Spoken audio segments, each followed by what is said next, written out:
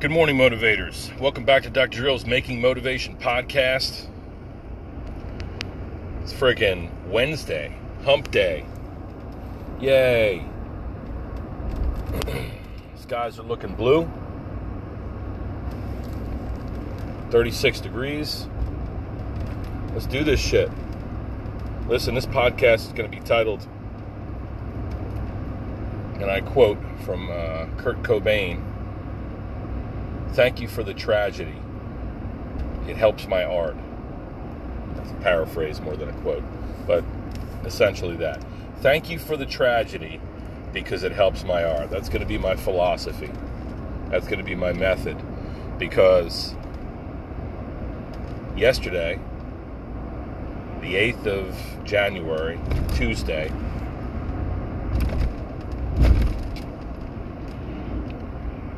we put down our old girl, Kimora June Oberst, aka June Bug, June Balloon, Angel Junus Iscariot, Junie B. So that was one of the hardest things that I've had to do in recent memory.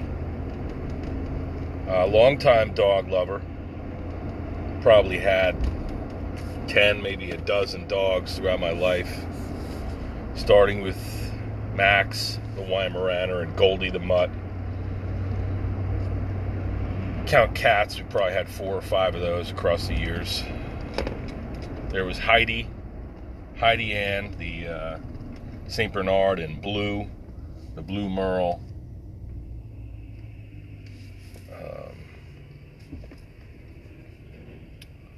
Fuck was he?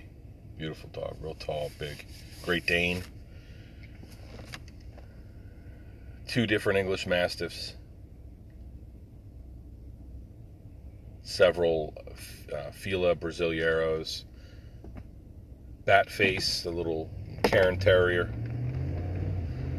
All these critters, all these creatures, all these dogs, these canines. Man's best friend is fucking right. Jesus. The pain involved, watching her day to day, watching Junie start to move slower and not be able to play like she used to, and lose interest in certain things, and all the little fucking warts and shit that would pop up, and her fingernails grew long, and her pads on her feet started to dry up, lose traction on our tile floor. She grew weak, stiff, but she still had a great appetite. She still had a lot of love to give. And she sure as hell did give it.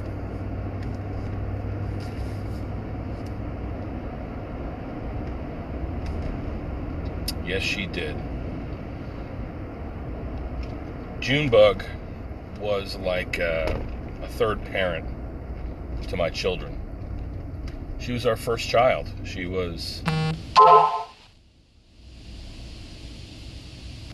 there. She was there when we brought Sam home from the hospital almost 12 years ago. And then Lily. And she was there when we rescued Momi.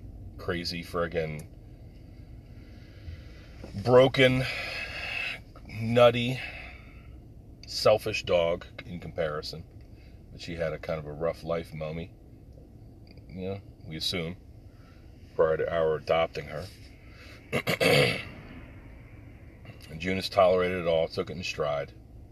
And there was plenty of love to go around the Oberst house. Plenty of support. Plenty of care. And so I knew the day was going to come. Having had all those canines over the years, I'd been to doctors, dentists. I'd been to friggin' veterinarians, and I had seen our dogs get old and bumpy with their fatty tumors and arthritic hips and the whole 9 yards, and get your fucking ass moving. You fucking idiots. I had seen all that.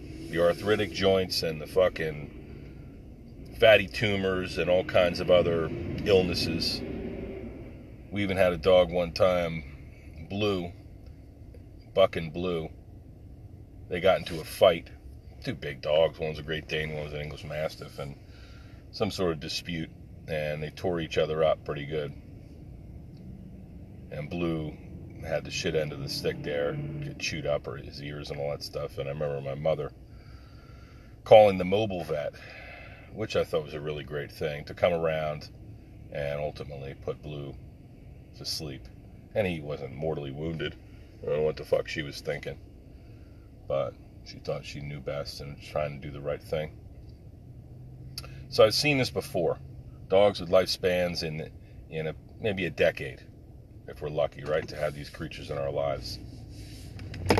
People, if we're lucky, will make it to 80 years of age plus. But everything gets old and everything dies. Everything suffers. And the rest of us watch along the way.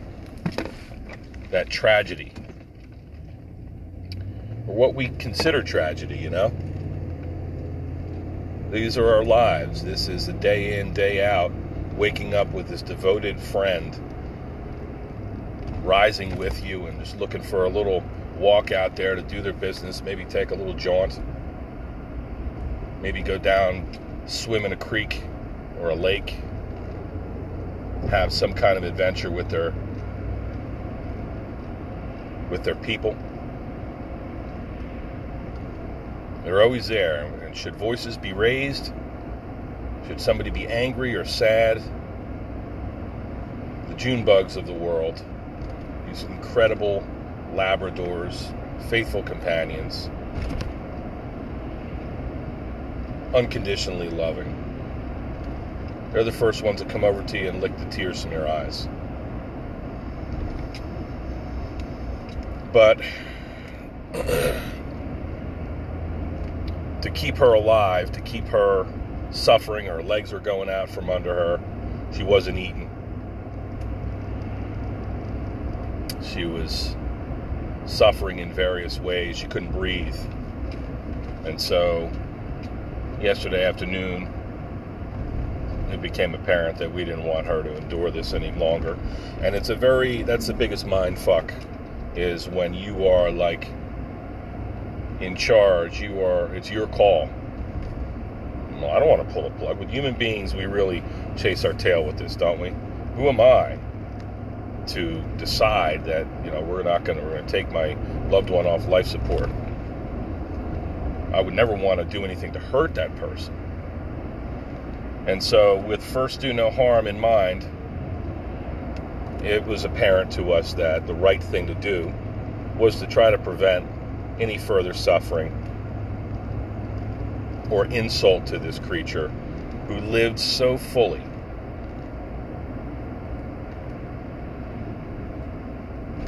Lived such a full, adventurous life. Anybody who has ever been around us, and it's comforting when people say, "Oh, Junebug, I know you loved her so, and I remember she was great," and they saw it. People see the devotion that dog and owner have for one another. They see it. And we appreciate it. Man's best friend is no bullshit.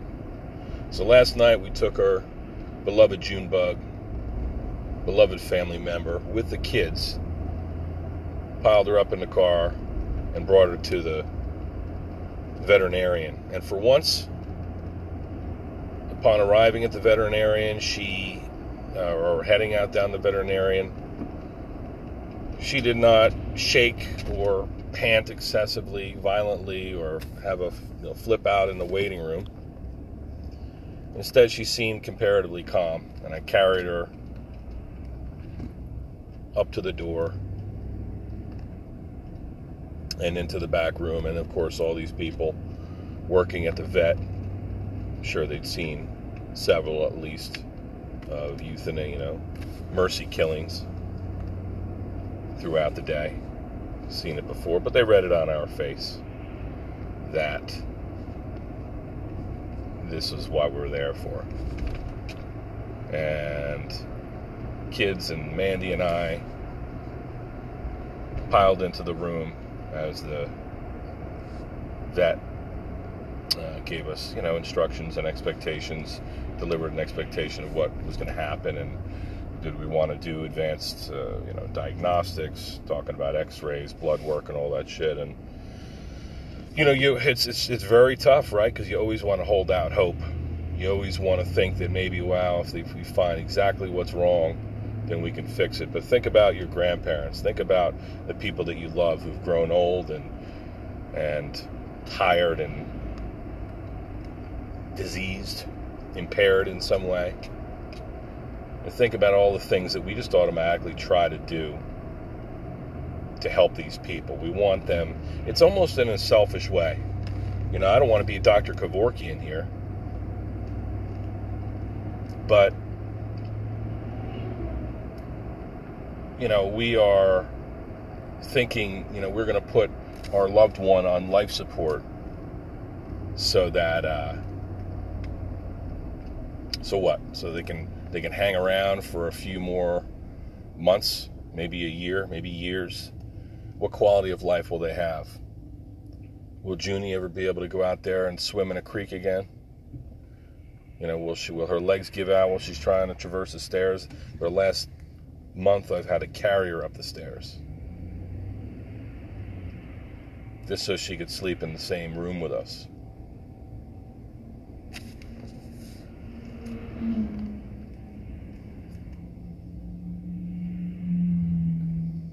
And so,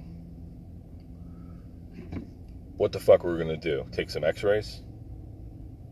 See that she's essentially a senior citizen dog, and her bones are arthritic, her joints are arthritic, and she's got these fucking fatty tumors all over. Maybe something suppressing her breathing. She couldn't walk more than a few, meters before she would start panting. She was like breathing heavy constantly. And so there we sat in the room, informed by the vet and staff, kids kind of not really fully appreciating what was going on.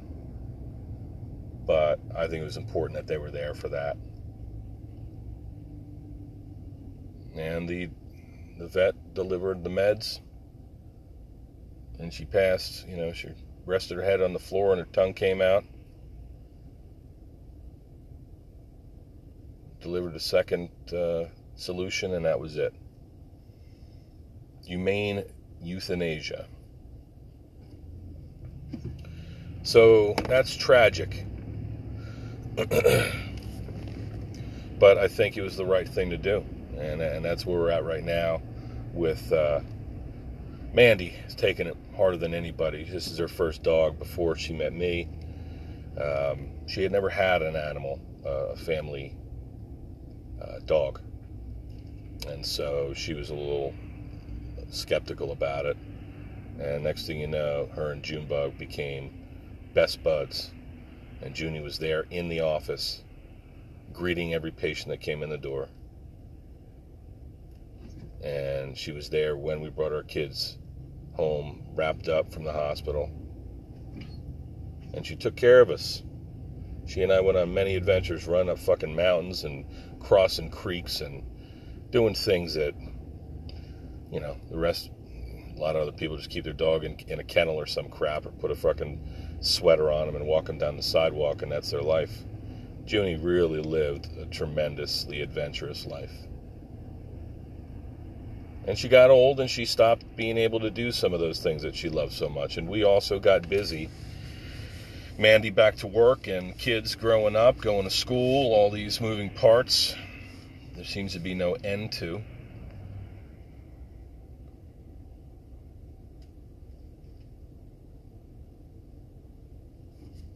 And so it was kind of like a My Dog Skip scenario. I think I mentioned that the other day. My Dog Skip, devoted companion, has adventures with the children, chases away the bullies, licks the tears from their eyes.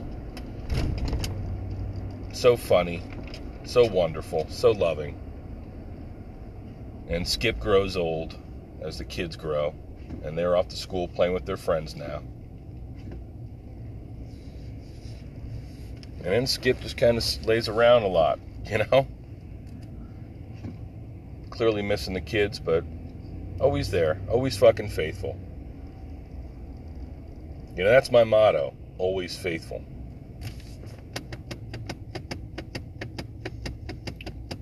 Turn while you got the opportunity, fuckface. That's my motto, always faithful, right? I ain't shit. These dogs are the fucking most precious creatures on the face of the earth. And you know that I've been waxing philosophical and exposing myself to various midlife thought processes of why are we here and what's next, and you know, how should we be living our lives, and how should we consider this world, and the beauty of it, and sometimes the pointlessness of it. How should we consider this world? Is there a God? Is Junie up there in heaven? Is she mere matter that has left the physical form and now floats on some frequency that we can't see, hear, smell? We can't detect with our crude sensory apparatuses. I mean, isn't that really what we are? We are this computer processor and these various sensory organs. Maybe one sensory organ is going to dictate touch. I can touch and pet and stroke my June bug. Pat her on the head. Pat her on the butt. Squeeze that little point right anterior to her tail, where her hips join her pelvis, where there's a lot of stress. And watch her feet as marking time as she pats her paws on the ground because it feels good, or it tickles, or maybe it hurts. I don't know.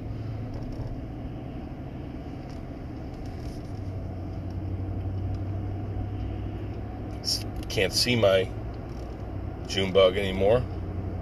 Her beautiful face and fucking warts and all kinds of ugly ass growths and long fingernails, and all that youthful beauty fades away. I can't smell the girl. She had a distinct smell. She started to develop a little fucking, got fucking dead skin hanging, slawing off, and got a little halitosis going. She's always panting around. She started to smell like a fucking old lady. Loved it. I miss that smell.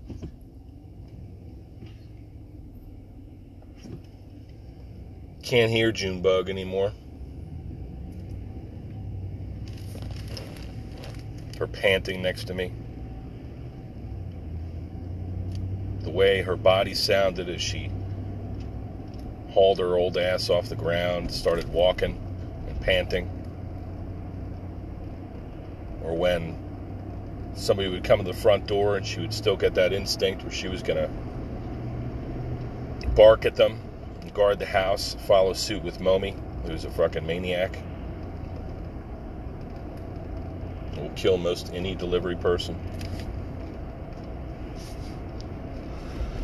So here we are taking in all this sensory information about our environment and about the things that we love, about our family pet.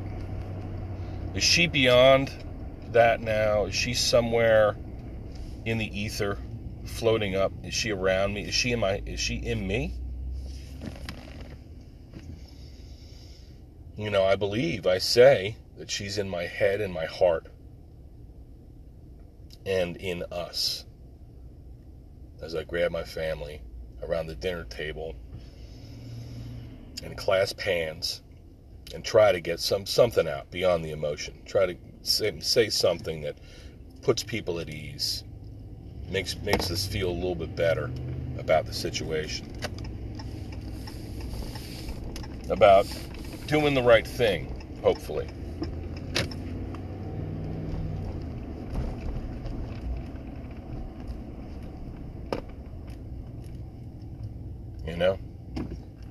All I know is it hurts, and it hurts me, but I've seen this before, and I'm a realist. I know that old dogs suffer and die, and old people do the same fucking thing. They struggle, and it's hard to see that. Your heart goes out to them. But I'm most worried about my children and my wife, because this is new to them. It's their first taste of real hardship. And as much as we appreciate all the condolences and well wishes, it's very, very tough. And I'll end with this. It's a quote that I ran across. It was about an old couple,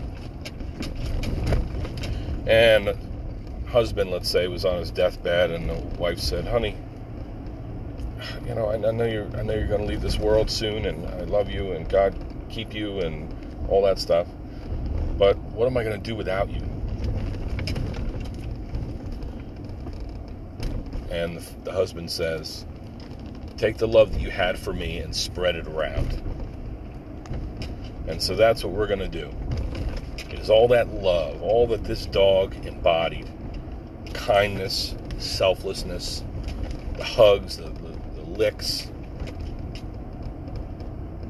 and all her little nuances that we were going to miss so much, from her blanket and her little doggy bed to her special bones that she liked to eat, to how excited she would get when she was going to go jump into a creek and wag her tail and look at me, and we'd communicate just in a look. Because we don't speak dog, right? Seemingly. We're going to take all that, all those sentiments, all that love, and we're going to spill it into the rest of the people that are worthy of our love. We're going to spill it into their lives and help them. And we're going to help one another. And we're going to pull out a pallet and take that love and make beautiful things with it. It's what we have to do. That's all we can do. It's crazy. You're driving home from this crap last night, and every song that was on the radio, if I turn the radio on right now, everything is, "How can I live without you?" You know, it's all fucking love songs like that Chris Farley from Black Sheep or whatever. I think that was a movie where they're driving and he lost his friend or lost his girlfriend or something, and every song that comes on the radio is something about love and loss. It's fucked up. Listen, I'm hurting, but I do appreciate the fucking tragedy, and I will use it in my art today, motherfuckers. I will stay motivated.